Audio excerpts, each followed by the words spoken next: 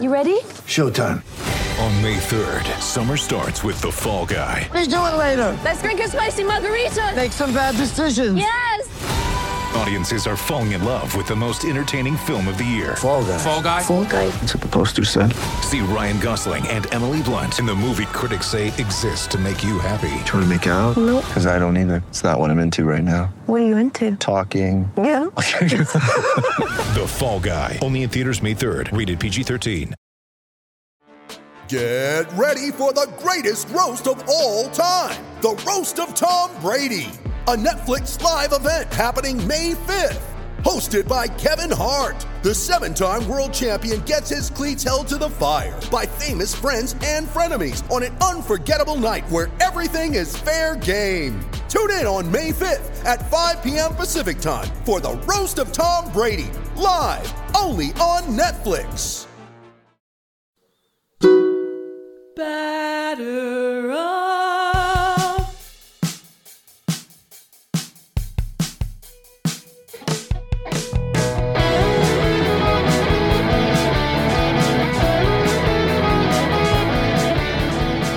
Hello, listeners. Welcome back to A Pod of Their Own. This is episode 84 of A Pod of Their Own. I am Allison McCaig, and I am joined by my co-host this week, Linda Surovich. Hello, Linda.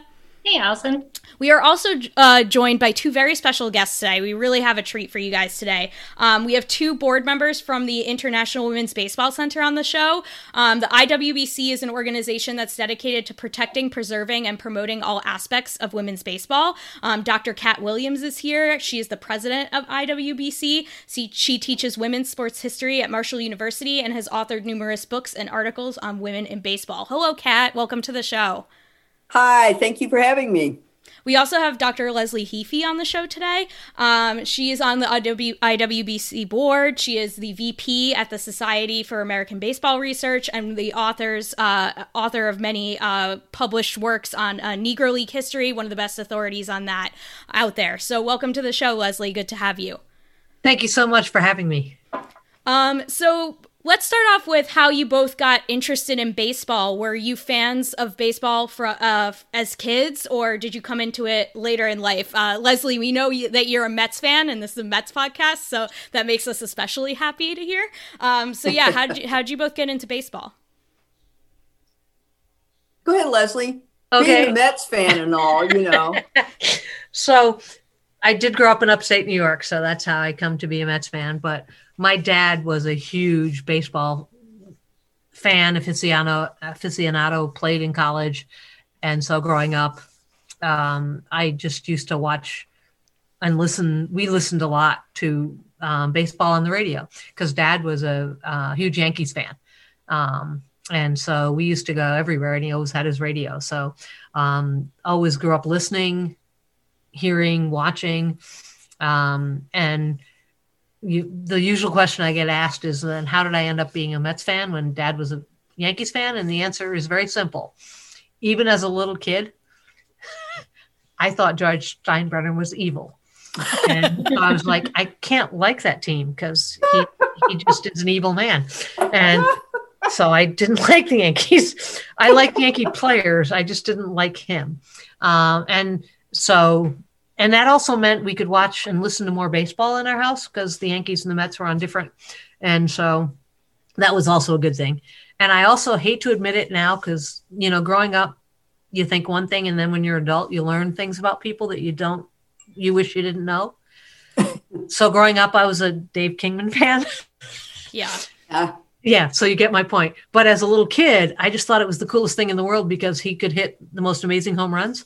And so when I was really little, I didn't watch the games in their entirety. You know, I hated, but Dad would call me into the room every time Dave Kingman came up to hit. So I would come in to see him, and most of the time he struck out, you know. But then but the biggest thrill for me, and really was when he hit that ball up into the Houston Astrodome that got stuck in the ceiling and never came down. Mm-hmm. And I'm a little kid, and I'm like, where'd the ball go? Yeah. I didn't know where it went. And I didn't know that it got stuck in the ceiling at first. And so that's kind of, unlike Kat, I never really played. I mean, I played catch with my brothers and sisters and stuff, but I just like the history, and I love to watch, and I love to be around. And so I've been a fan for as long as I can remember, but, and that's how, because Mom was not a sports fan. Well, she was not born in this country, so she didn't understand baseball at all. So it came from my dad. Yeah, trying to explain baseball to someone who was not born in this country, I never realized the true, like, how difficult of a task that is until my first year of grad school. I went to grad school at Johns Hopkins, and so they had special student nights at Oriole Park, and so at Camden Yards, and so our very first game we went together as a cohort. One of my cohort mates is from Chile, and so she just had never seen a baseball game before. Well, and she was like, "Why are they standing on a hill?" And I was like, "Oh, this is the level we're at now." Okay. Yeah. So in grad school, we had a friend of ours who was from India, and we took her to a game in Detroit because I went to grad school in Toledo. And to your point, we're sitting, and a ball got hit into the outfield, and she got all excited. And then every hit after that, she's like, "Is the ball coming here?" We're like, "No, that doesn't happen. It's not going to land in your lap." She's like, "But I'm like, yeah, that'll probably never happen the entire rest of the game." Oh, that's funny. Well, I grew up much like Leslie in that there was a baseball game on the radio pretty much my whole childhood. I grew up and am still a diehard Cincinnati Reds fan. For me, a kid, I grew up with we were pretty poor growing up. And also I had an undiagnosed learning disability until I was in my 20s. And so baseball was this thing that I could do, and I understood, and I loved it. And so we listened to it, and I played a lot. I was often, more often than not, the only girl playing in the street with neighbor boys. And it was a place where I was good. I was a good ball player, and I played shortstop. And for just a short period of time, I wasn't that kid that was dumb and, had the wrong clothes and the wrong lunchbox and, all of that stuff. And so, baseball was a game that I dearly loved and still love, but it was also, it literally and figuratively saved my life. And so in terms of just being a fan, I have loved the game for as long as I can remember. I tell my students, we got our first television when the Cincinnati Reds went to the playoffs, and we got our first color television when they went back. And that's the God's honest truth. And today, every single day that the Reds play, I talk to my father on the phone, and we commiserate over the fact that they suck. So, baseball for me, and it was not just my dad, it was also my mother. I lost my mom about 3 years ago, and she had dementia, but there were a lot of things she couldn't remember, but I could ask her, "Mom, who played second base for the Big Red Machine?" "Oh, Joe Morgan." Shortstop. Davey Concepcion and Tony Perez played first base. And, it was a big, big part of her life too. So it's in my blood. So, yeah, you sound a lot like us that, you grew up with baseball and, you put it perfectly, that baseball's in your blood. Yeah. So tell us, what led you to becoming involved with the IWBC, and tell us about your respective areas of the scholarship and how they serve you there. Go ahead, Kat. Okay. This is a story that I've told now a million times, but it's true. I had been a member of an associate member of the All-American Girls Professional Baseball League Players Association for quite some time, since 2003, and gotten to know several of those women. And we had talked about the fact that there's no home for women's baseball. there's no museum, there's no Hall of Fame, there's no place where the women who played, umpired, coached, tended the fields, designed the stadium, there's no place for them. And we got tired of waiting.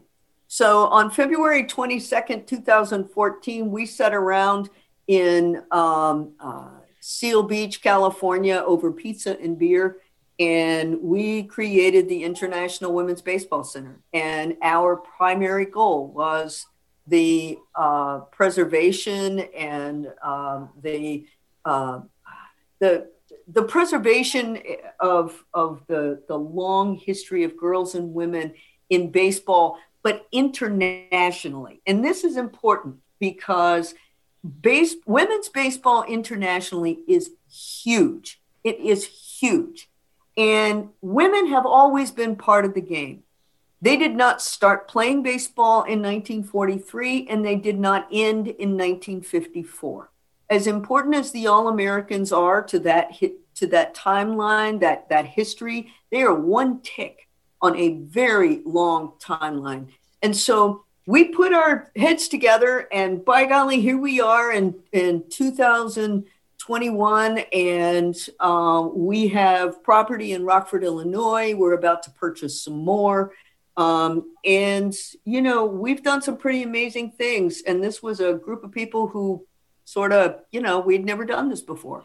But we are dedicated to not only preserving that history and providing a home for girls and women in baseball, but also we're dedicated to using that history. Those girls that are right there on that picture with me, those are the girls. That's why we do this. And you can't put history under a glass case and in a acid-free folder and expect anybody to care about it. You got to bring it out of the shadows and use it and show those girls they stand on the shoulders of greatness, because they do. And that is our goal. Leslie, how'd you become involved in the organization and join CAT? A couple of years after they got started, when CAT reached out to me and said, "Hey, we know you're busy, but do you want to join us?" And I was like, "Absolutely." I mean, that's literally what it was. I was like, "Sure, of course I do." And been involved. Now she's really busy.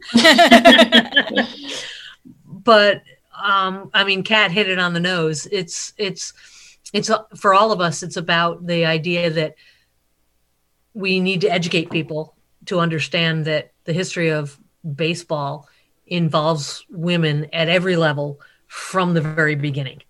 And that's here in the United States, internationally, but at all levels. And we're not newcomers to the game. We've been there from the very beginning. And that's what the International Women's Baseball Center does. And so for me, it was a no-brainer and I was happy to be invited to join and be a part of the group and help move this idea forward, which is to help find a place where women's baseball will live forever. That's awesome. Tell us a little bit more about the work you do right now, since starting, and the work you do currently, and, the events you guys have and things like that to help promote the cause. Go ahead, Kat.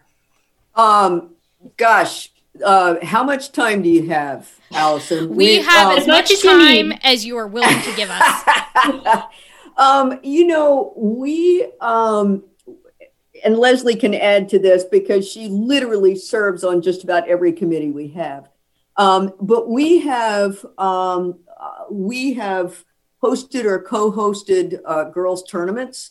In fact, we hosted the largest girls baseball tournament in the world at Rockford, Illinois, a couple of years ago. That was Baseball for All national tournament. We had around 400 girls were there playing baseball. We co-sponsor, along with SABR, the only women in baseball conference in the world. This will be our third year coming up. Leslie is the chair of that.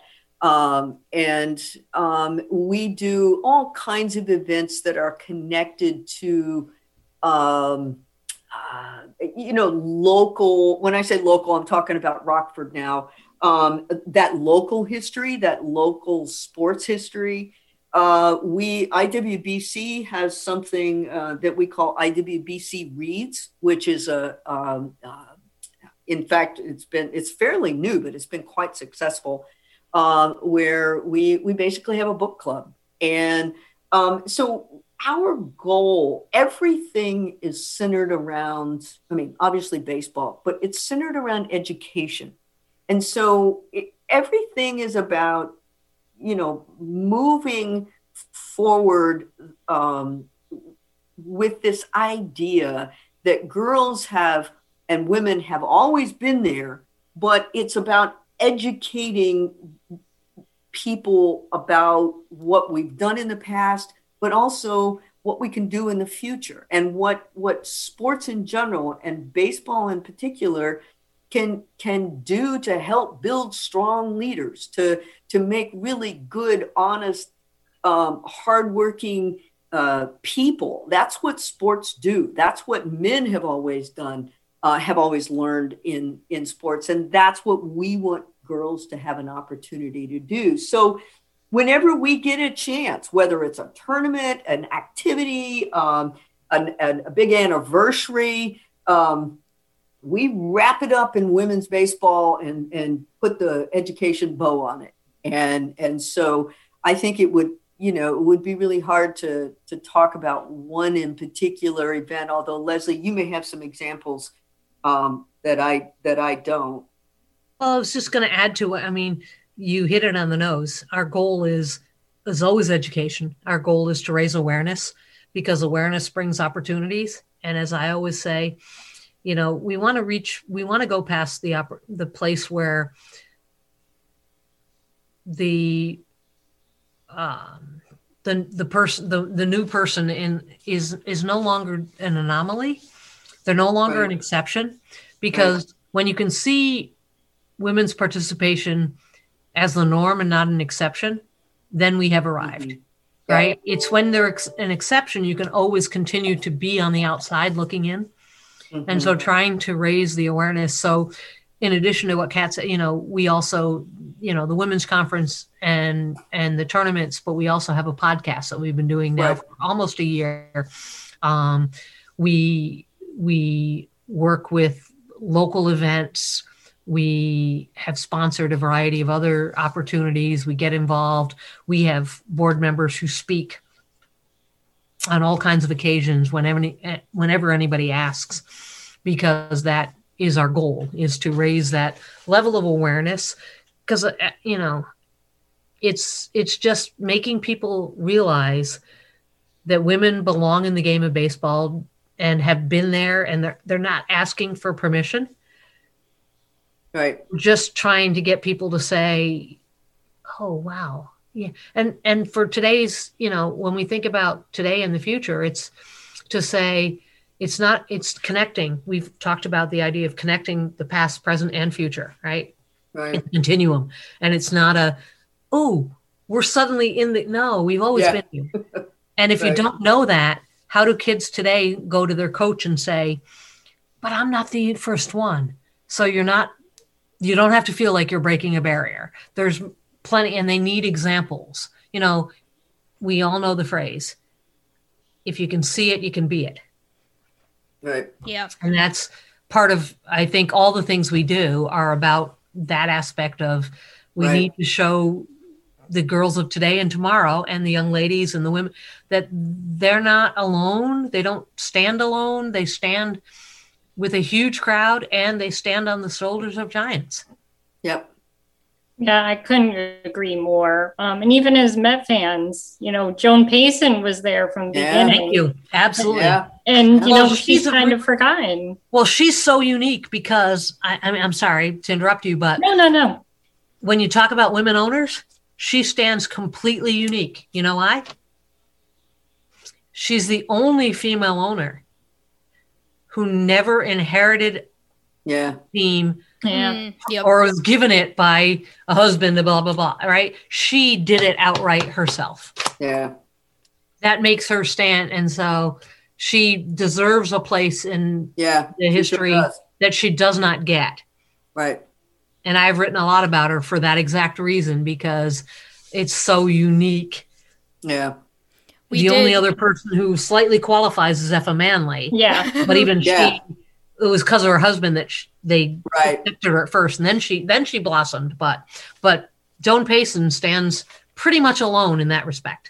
You mean we can't put my Reds Marge Schott up there? Sorry.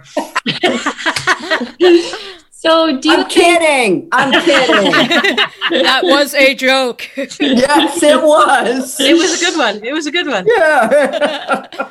So do you think like Joan Payson and Effa Manley were like, did they pave the way for others, or? Absolutely. Yeah.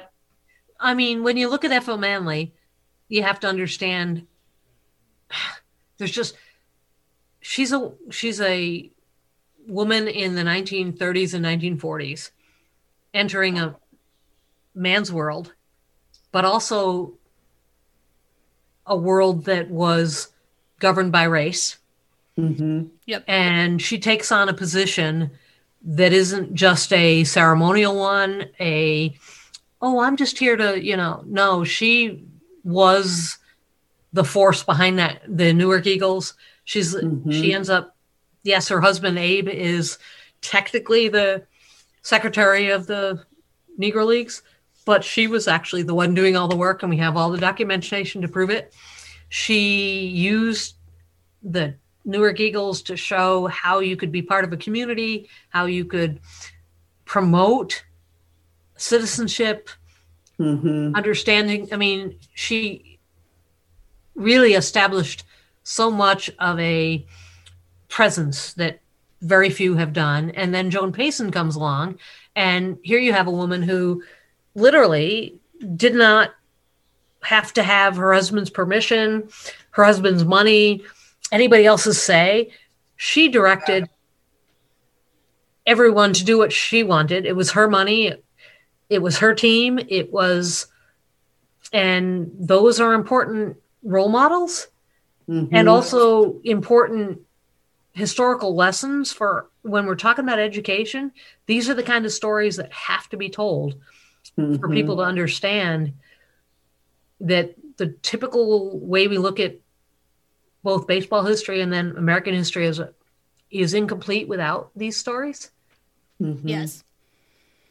This podcast is sponsored by Ramp. Are you the decision maker in your company? Consider this. For the first time in decades, there's a better option for a corporate card and spend management platform. Meet Ramp, the only corporate card and spend management system designed to help you spend less money so you can make more. Most corporate credit cards offer points as incentives, but those points amount to less than their worth in real cash value. Ramp's business cards offer you cash back, real money in your pocket. Plus, you control who spends what with each vendor. And Ramp software collects and verifies receipts automatically, which means you'll stop wasteful spending and close your books in hours instead of days. Businesses that use Ramp add up to 5% to their bottom line the first year. If you're a decision maker, adding Ramp could be one of the best decisions you've ever made. And now get $250 when you join Ramp for free. Just go to ramp.com/easy. Ramp.com/easy. RAMP.com/easy. Cards issued by Sutton Bank and Celtic Bank, members of FDIC. Terms and conditions apply. As we all know, the fight for representation of women in baseball is not just about playing on the field and, as breaking those barriers, so to speak, because more and more women are breaking into Major League Baseball in a variety of previously male-dominated roles as columnists and beat writers, player agents, front office employees, Kim Ng, we talked about her before we started recording, broadcasters and more, but women remain the overwhelming minority in all of these fields. And you're probably aware of the recent sexual misconduct scandals surrounding like Jared Porter, Mickey Callaway, and now FP Santangelo, broadcaster for the Washington Nationals. How can we create a more inclusive and welcoming environment in baseball for women that goes simply beyond just hiring more women? How can we actually change the culture? Well, gosh, if I knew the answer to that, I'd be wealthy. We'd be building the IWBC Center next week. But I think there's not a one answer, right? I mean, it is about hiring more women, but it's about making sure that we go all the way back. And those girls that want to play baseball in Little League, those girls that want to continue to play baseball and not softball, they get to do that. Those girls that want to, hey, I don't really want to play, but I'd love to be an umpire. Okay, well, you go to umpire school. It has to start. Leslie said it. If you can't see it, you can't be it. And you can't jump over all this early stuff and then start inserting women into Major League Baseball. Kim Ng is, that woman is phenomenal. She worked her tail off. She is smart, she is talented, and she should have been a GM a long time ago. Yep. But she worked her rear end off to get there. And there are a lot of women who will now see, oh, wait, so my hard work isn't all for naught. So there's not one answer. And hiring more women, having more women in those roles and working with those teams. But it's got to be at the grassroots level. We've got to be okay with girls playing baseball. What on earth is wrong with girls playing baseball? Trust me, I love softball. I played competitive fast pitch softball as a young adult. It's a fantastic game. It is not baseball.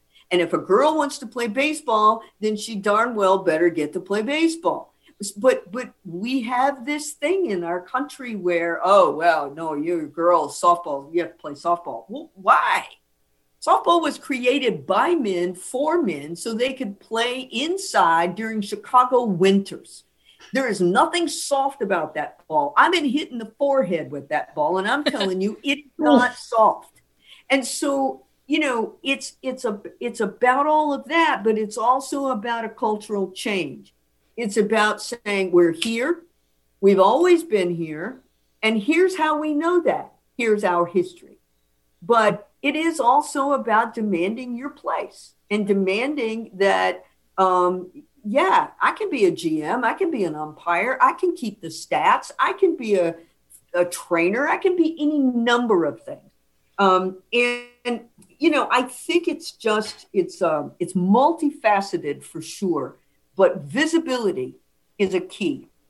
You have to see women in those positions. And then to just piggyback on that, it's the visibility brings the education, and the education shows that this is not new. This is not something that you're letting us do. Right. This is not something that you have to feel like you've lost something.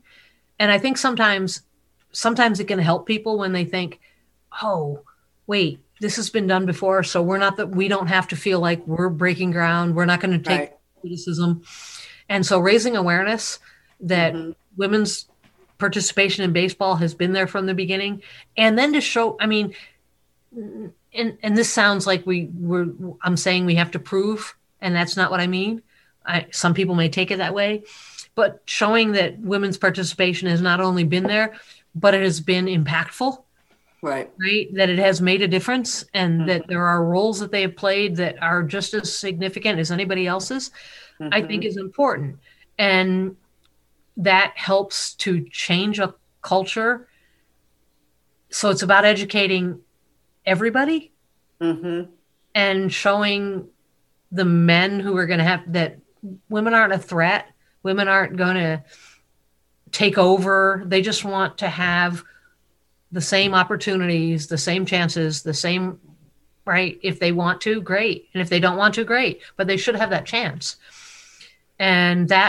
But I think to change the kind of culture you're talking about is, wow, if we could figure that out, we'd be, but part of it is the kind of things we're talking, it's not only bringing women into the picture, but showing that women have always been there. So it doesn't feel like quite the same challenge if that makes sense, right? That this is not new.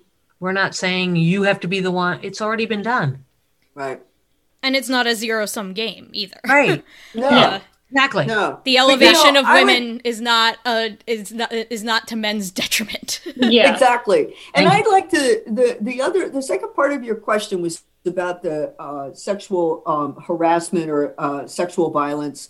And that's a different thing. And one of the things I'd like to say about that is, and we're just talking about baseball now. I think you could say the same thing about football, basketball, hockey, whatever. But Major League Baseball has to stand up. Yes. There is zero tolerance. Zero tolerance. Not zero tolerance, and I'm going to beat my chest, but then behind the scenes, I'm going to slap you on the back. No, none. And until Major League Baseball stands up and says, we will not tolerate that crap's going to keep happening. And the stronger we make girls and women, and the more self-possessed and the stronger they feel about their place in the game, the less that's going to happen. Because it's got Major League Baseball has got to take that on. Yep. And I would say the same thing about the NFL, the NBA. I mean, all of them. Well, somebody has to take the lead. And if you're Major League Baseball, you claim that you're the leader. You want to control all the different aspects of the game. So take control. Step up your part. Right. Yep. Well, and the Ken Burns documentary, he mentioned that baseball has always reflected kind of the culture of the United States. It's America's pastime. So you kind of do get that even around, the United States right now, you're seeing more and more women speaking up and, it's not becoming the norm that, guys will be guys or whatever. So hopefully baseball can, take that and take the next step too. Yeah. Mm-hmm. Yeah. Mickey Callaway still has a job, listeners. It is May 11th. He was suspended on February 2nd. It is May 11th. That investigation, we have heard nothing. He still has a job. This is your weekly reminder on this podcast. Mickey Callaway still has a job. Yeah. Well, it's inexcusable. That's where Major League Baseball has failed. Right. It says, if you want to be the leader and you want to be who you say you are, then these are the kinds of tough decisions you have to make. And they shouldn't be tough. It should be a very easy, simple answer. No, this is not acceptable. Well, and I think that goes also to what you're saying is visibility helps, and then that helps build stronger girls. So do you think we'll ever see a woman break through Major League Baseball as a player? Well, I'd like to, I have a couple of ways of answering that. First of all, my sort of snarky comment would be, who cares? Because I don't care. I really do not care. This is my life's work. And I am not spending my entire life making sure that this history is preserved and that girls and women can learn from it and that build on it so that one woman can stand out there on a Major League Baseball field. That diminishes it all. That to me is too small. We are bigger than that. We are better than that. If a woman is good enough to play Major League Baseball, which the only way that's ever going to happen is maybe a junk ball pitcher. We are not as strong. We're not as fast. We're not as powerful. But if she is strong enough and she is good enough to play, then she darn well better get a chance to try. But honestly, I could not care less if there's a woman in Major League Baseball. I think there should be a women's professional baseball league, period. Yes. Period. We cannot compete with men. We can't. I mean, I played, God help me, only one season, but I played co-ed softball. one season and nearly got killed about 3 times. I mean, there is no way that girls and women can compete with men. I'm not talking about little girls. I mean, I'm not talking about kids. So, part of me is like, yeah, I don't really care. But I will be the first one there celebrating if there is a woman out there on the pitcher's mound, if there's whatever. But what I will say is there is absolutely no excuse for there not being female umpires in Major League Baseball. Yes. None. Right. None. And so just to jump on what Kat said, I would agree wholeheartedly. It's not, because again, should a woman be allowed and be in Major League Baseball? Absolutely. If there's somebody that's about opportunity, right? That's saying you have the same chance as anybody else. But the real issue is, why is there not a league? Right. Why are women not given this? And that goes back to the whole sort of zero-sum game, right? We're not trying to take away from, we're just simply asking for the same opportunities. And if basketball and others can do it, then why can't, after all, we still claim baseball as our national pastime. Right. Yeah. I mean, yes, people can claim all they want about football's viewership and things, but even with that being said, baseball is still recognized as, and so there's a really interesting statement that's being made. What are you saying about our country and our culture when you say this is the national pastime and there are people who are excluded from it? You are saying something about the larger American society, and that is not acceptable. And so the idea of creating women's baseball leagues at all levels is absolutely what is necessary. And that doesn't preclude a woman making the major leagues. It just says that's not the be all and end all. Because again, that's the exception. And as long as we're an exception, we can keep people out. Yeah. Because people love to talk about an exception. When we're no longer an exception, comes the norm. And then you don't have to work it to prove that you deserve a chance. And so for me, it's all about no longer being the exception. Right. Yeah. And I absolutely refuse to call baseball America's game, because it cannot be America's game when 50% of Americans can't play it. Yeah. Yep. Or participate in any other way. Exactly. Absolutely. Well, I never even thought about umpires, and that was such a great point, because they are behind. There have been female referees in basketball and in football. Yeah. And what's the problem? You all you need, you got to have eyes. You got to know the game. This is not hard. One of the members of our board is Perry Barber. Perry Barber has been an umpire for what, Leslie, 40 years? Over 40 years. Wow. And she is instrumental in getting women, any way she can, getting women to become umpires, whether it's Little League or she gets the umpires for the girls' tournaments that we sponsor. We try to get as many female umpires as possible. And this is her life's work. Where are the women? Where are they? Why is this not happening? There is only one reason, and that's sexism. Absolutely. Because it's like, wait, they can't know the rules just like you can? Of course they can. Right. Of course they can. And they can call the game as well as anybody else. There's no, it's not a gender thing at all. It's just a matter of, do you love the game? Do you understand it? Have you put in the work? And if you've done all those things, then, and if you can put a female referee out on the football field, then hello, they can get tackled. They can, so all of that, all the excuses go out the window. And they've been around, and then basketball even has had female referee even longer. Yeah. So there's no excuse at all, except the idea that baseball is a masculine. It's like, oh my goodness gracious, no, it's not. Yeah.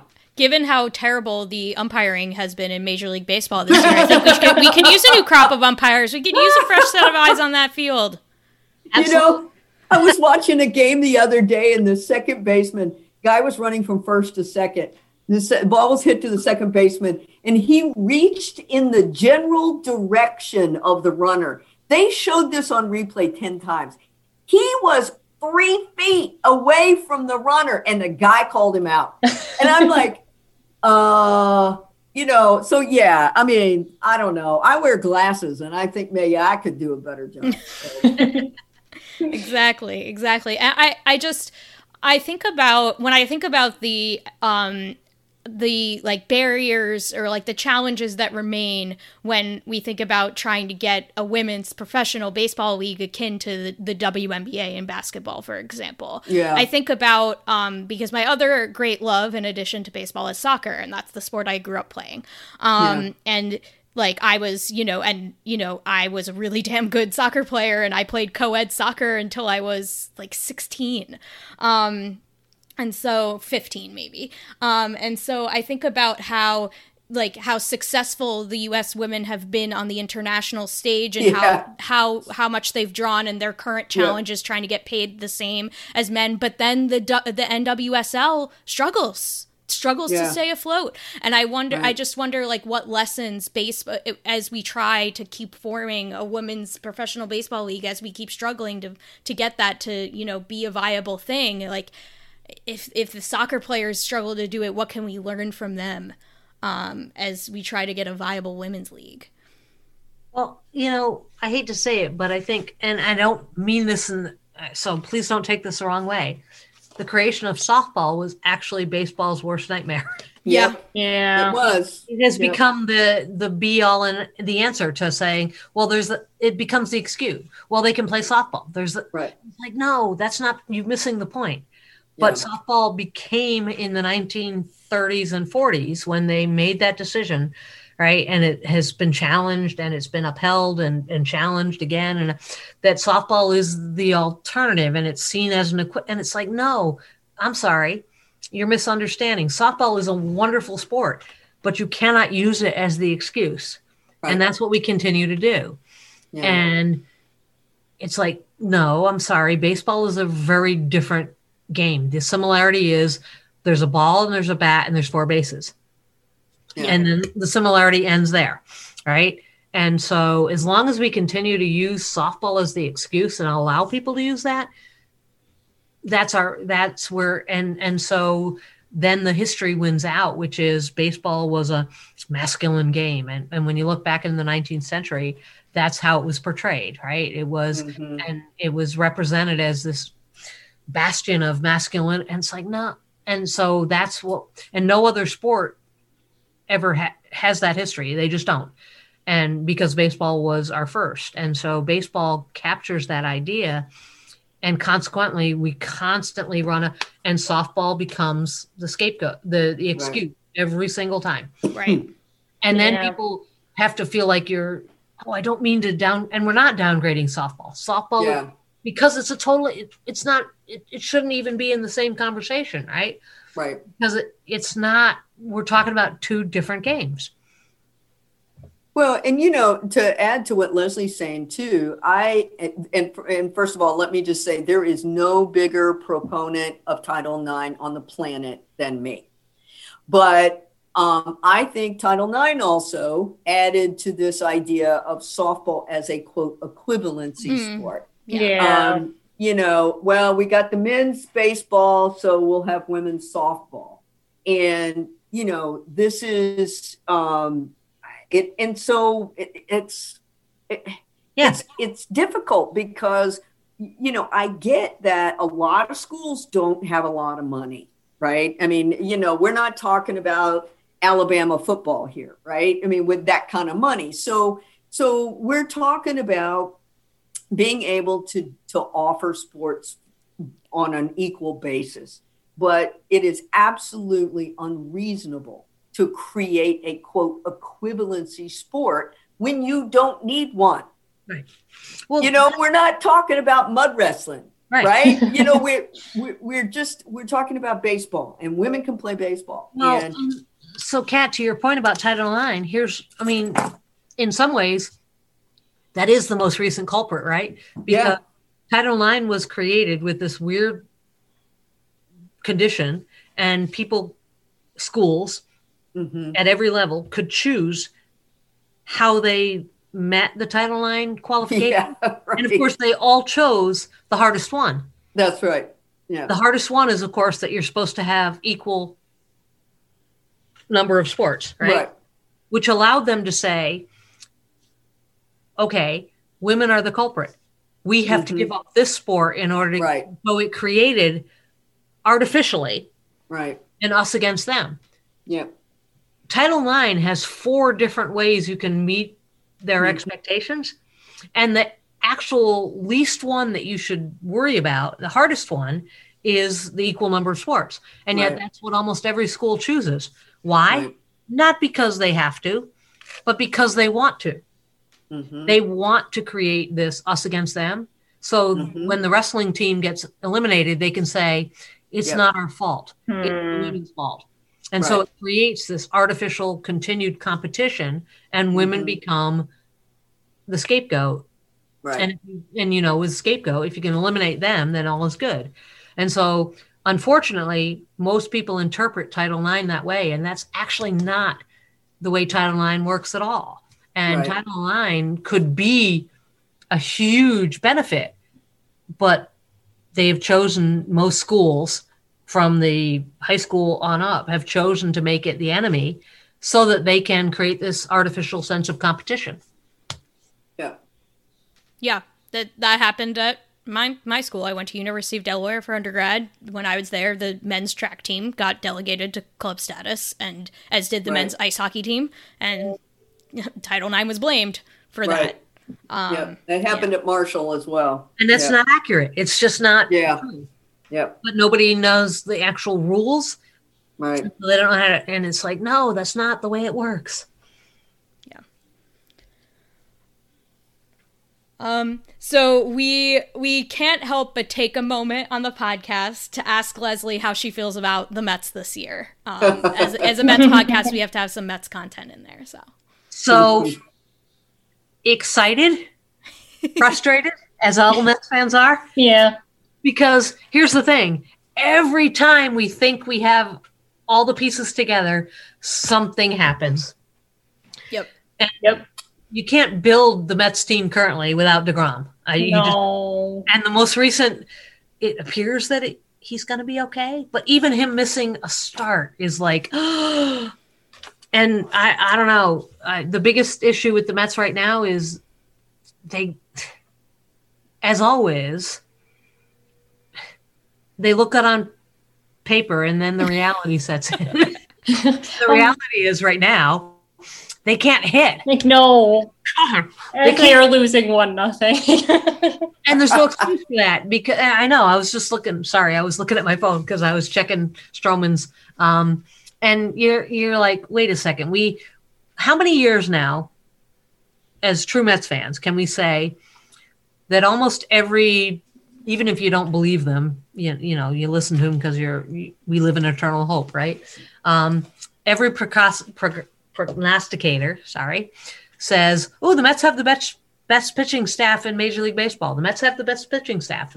And then they get hurt, and then they get traded, and then they get hurt, and then they get, and so that's, and once again, we had, and maybe we will come June when Syndergaard comes back, hopefully, and Carrasco, maybe. Yeah. But Syndergaard's a maybe too, because, Tommy John surgery is an iffy thing. Some come back way better than before. And I still think, until proven otherwise, our current strength of the team is, and the heart of the team is DeGrom. Yes. And if he's not there, so hopefully the current is just what they say it is. It's a short, let's give him a rest. Let's get him back 100%. And because even when he was hurt his last start, he still pitched 5 innings and struck out 6 people. So yep. That's hard to argue with. But the encouraging thing right now is Lindor finally seems to maybe. He looks like himself, finally, hopefully. Yeah. And maybe it's, I don't know how many, because we've all seen how many players come to New York, even with the Mets, not the Yankees, and struggle under the spotlight of and, Lindor has never experienced that. And so maybe that's part of the reason why he hasn't really.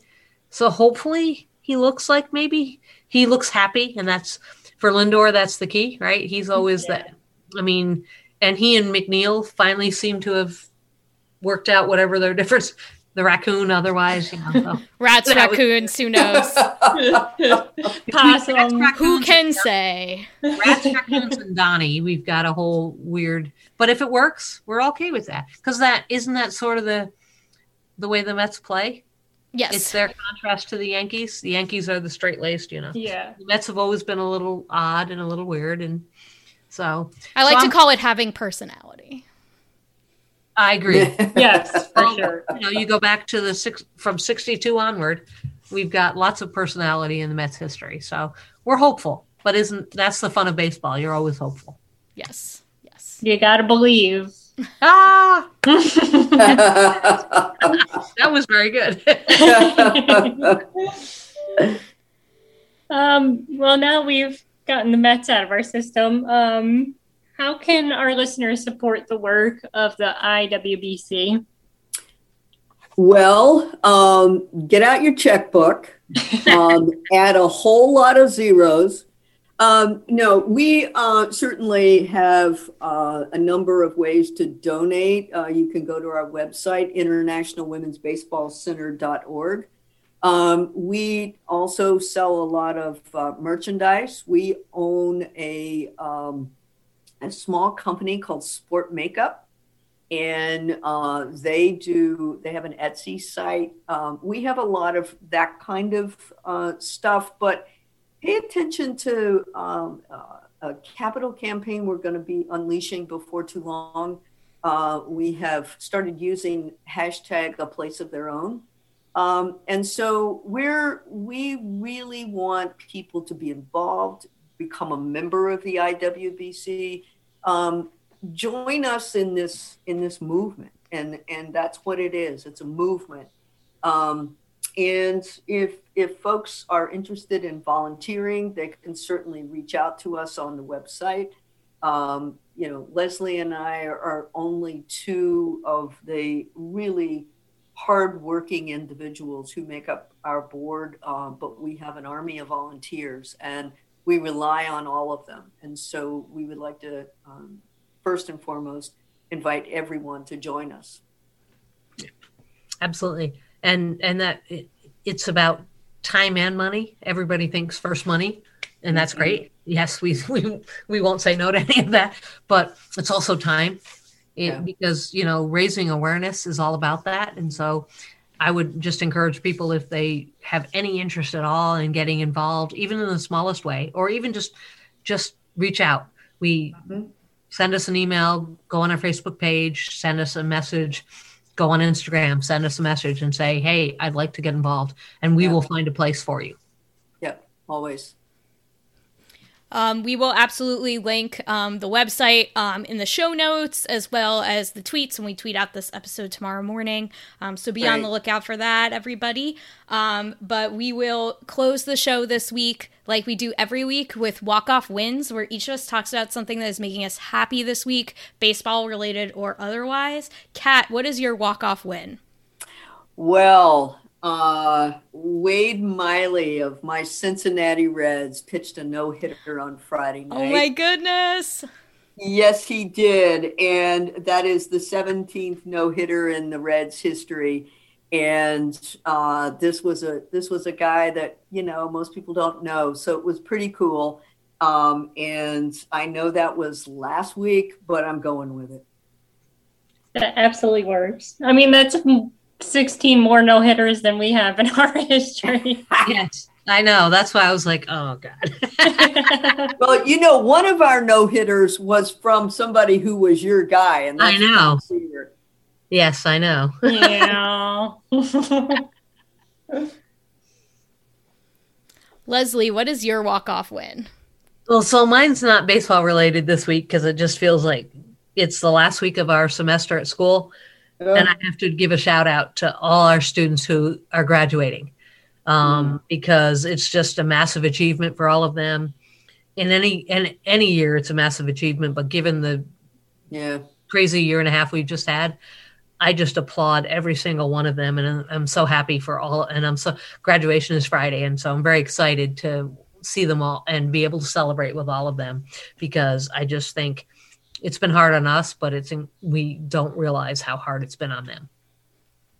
Yeah, definitely. I was telling Kat before we started recording that my boyfriend's a school teacher, and so he's definitely looking forward to, seeing his kids, his seniors. He teaches high school seniors, seeing them graduate, and this year of virtual learning being over.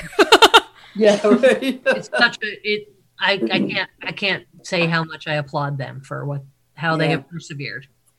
Yep. Yeah, definitely. Hat tips to all the students and all the teachers out there, because it's been a tough year for everyone. Linda, what is your walk-off win for this week? My walk-off win was I finally made it to Citi Field for the first time since September of 2019 for a game on Saturday. Nice. And they won. I didn't have much hope going in since they were using Tommy Hunter as an opener. So the game turned out a lot better than I thought it was going to be. But you know what? It didn't matter. Just seeing Citi Field again, taking in the sights, the sounds. Like, Allison, we talked about this, like, just, really stopping to appreciate it. It was,